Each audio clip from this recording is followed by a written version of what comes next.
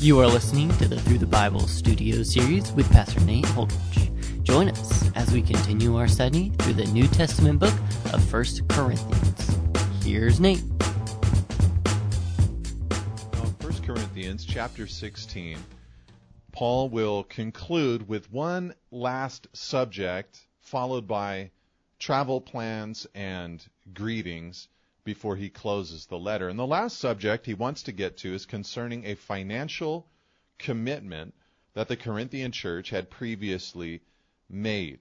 Apparently, there was a gift that Paul wanted the church in Jerusalem to receive that the church in Corinth was to be a part of. It says in verse 1, "Now concerning the collection for the saints, as I directed the churches of Galatia, so you also are to do. On the first day of every week, each of you is to put something aside and store it up as he may prosper, so that there will be no collecting when I come. And when I arrive, I will send those whom you accredit by letter to carry your gift to Jerusalem. If it seems advisable that I should go, they will accompany me." Now here, this was a collection not just for their local congregation, for the payment of pastors or for the operational expenses of ministry, but for the saints in Jerusalem. But in talking about this, Paul helped us understand some principles for giving and generosity in the local church. Now, Paul had spoken of financial gifts for the church in Jerusalem quite often. He talked about it in the book of Romans, chapter 15. He talked about it here to the Corinthians, and then also again in 2 Corinthians, chapter 8 and 9. And in Galatians chapter 2, verse 10, the apostles in Jerusalem and Paul agreed that they should remember the poor together. And specifically what it seems that they meant was the remembrance of the poor in the church, although the church is not prohibited from remembering the poor outside of the church as well. The Jerusalem church, it seems, was a needy fellowship. You might remember there that they had cared for a large amount of widows early on in their ministry at their beginning as a church. They'd gone through a famine, and they'd experienced much persecution. And beyond all that, they had attempted for a while strict communal living. So a result of all of that was that they were in financial duress.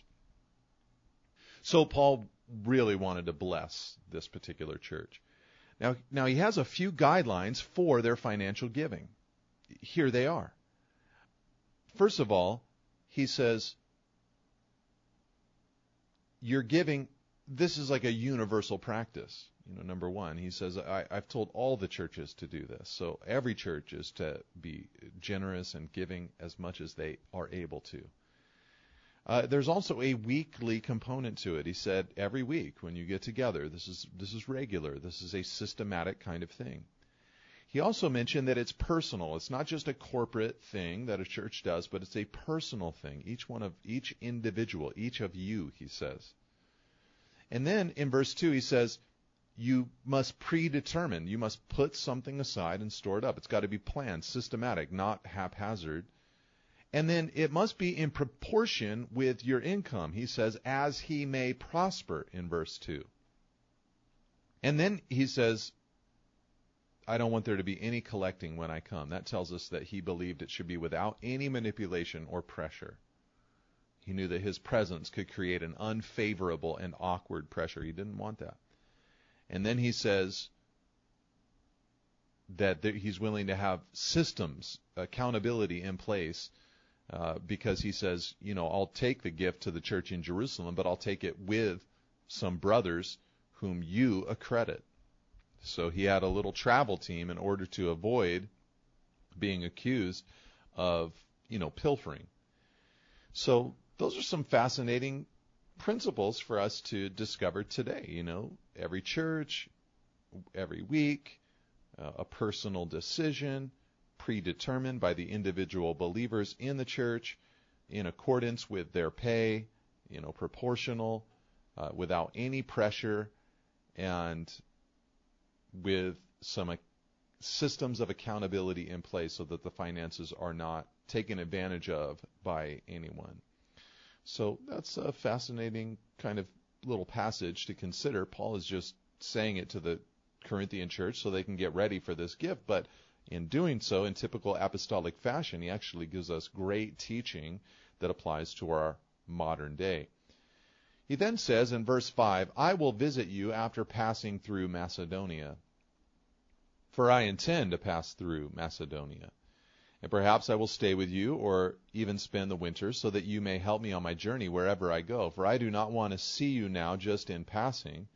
I hope to spend some time with you if the Lord permits. So it seems that, he didn't have full finances for his journey, so he felt that they would help him on his journey. A little bit of faith there being exercised by Paul. And his hope, apparently in verse 7, was that he would stay in Corinth for a longer stretch of time than he would in Philippi. That's Macedonia.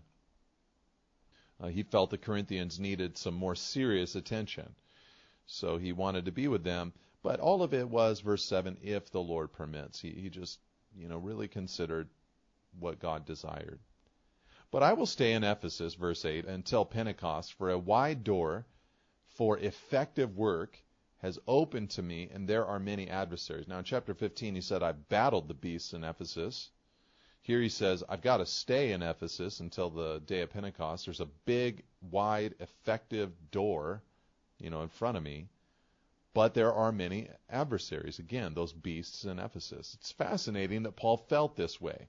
He saw an opportunity from God with opposition from Satan. He had a great ministry opportunity in Ephesus, but Satan opposed it. And Paul did not see the opposition as a closing of the door. No, he saw the opposition, in a sense, as confirmation that he was going in the right direction. Then he says in verse 10, when Timothy comes, see to it that you put him at ease among you, for he is doing the work of the Lord as I am. Let no one despise him. Help him on his way in peace, that he may return to me, for I am expecting him with the brothers. Timothy was Paul's young sidekick in ministry. When you read the epistles that Paul wrote to him, it's apparent that Timothy struggled with fear, that he was sickly, and that he was young. And so Paul wanted the Corinthians to make way for Timothy, to make way for this young leader. Now concerning our brother Apollos, I strongly urged him to visit you with the other brothers, but it was not at all his will to come now. He will come when he has an opportunity. So as for Apollos, who was definitely a big part of the Corinthian church historically, he was not ready to go and revisit them. He was an impressive man. He was a great teacher. He had spent a large portion of his ministry time there, but he was not ready to go back to Corinth. He was unwilling to go. Paul didn't belittle Apollos for that. In fact, with what we know about the Corinthians, we should not be surprised that he was not yet ready to go. He probably needed to be bolstered a little bit before he went. Be watchful, verse 13. Stand firm in the faith. Act like men. Be strong.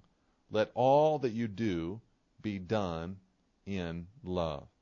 Now I urge you, brothers, you know that the household of Stephanas were the first converts in Achaia, and that they have devoted themselves to the service of the saints. Be subject to such as these, and to every fellow worker and laborer. Paul here is holding out the household of Stephanas as an exemplary household. He's kind of thinking, it seems, about the church in Corinth and realizing they need some exemplary Christians. And so he begins to point them out for the Corinthian church. I rejoice, verse 17, at the coming of Stephanas and Fortunatus and Achaicus, because they have made up for your absence. For they refreshed my spirit as well as yours. Give recognition to such people. These three men delivered the Corinthian letter to Paul, and they would also deliver Paul's letter to the Corinthians. And Paul, again, holds them out as exemplary. He wanted the Corinthians to follow and respect and enjoy these men. He saw fit to direct the church in this way. They had some problems picking out good people to follow, so he's trying to hold them out for them. The churches of Asia, verse 19, send you greetings. Aquila and Prisca, you remember them, they were a married couple that Paul had met. They had traveled from Rome to Corinth. Paul had come down from Philippi through Thessalonica and Berea to Corinth, through Athens, then to Corinth. And when they converged there, Paul met them, and they were co-workers for a while, building tents together. They were a married couple of business, of enterprise, but they also knew the word. They were used greatly by the Lord. And so Paul says, they greet you. Together with the church in their house, they send you hearty greetings in the Lord. All the brothers send you greetings. Greet one another with a holy kiss. That's a proper greeting in that time. I, Paul, write this greeting with my own hand, rather than using his amanuensis to write this part. He writes it with his own hand. It's his signature. If anyone has no love for the Lord, let him be accursed. Our Lord, come. What a prayer. Lord, come. The grace of the Lord Jesus be with you. So in a letter filled with rebuke and correction, Paul closes with grace for this church. God bless you. Thank you for listening. For additional resources and teachings, or to contact us, please visit us at nateholdridge.com.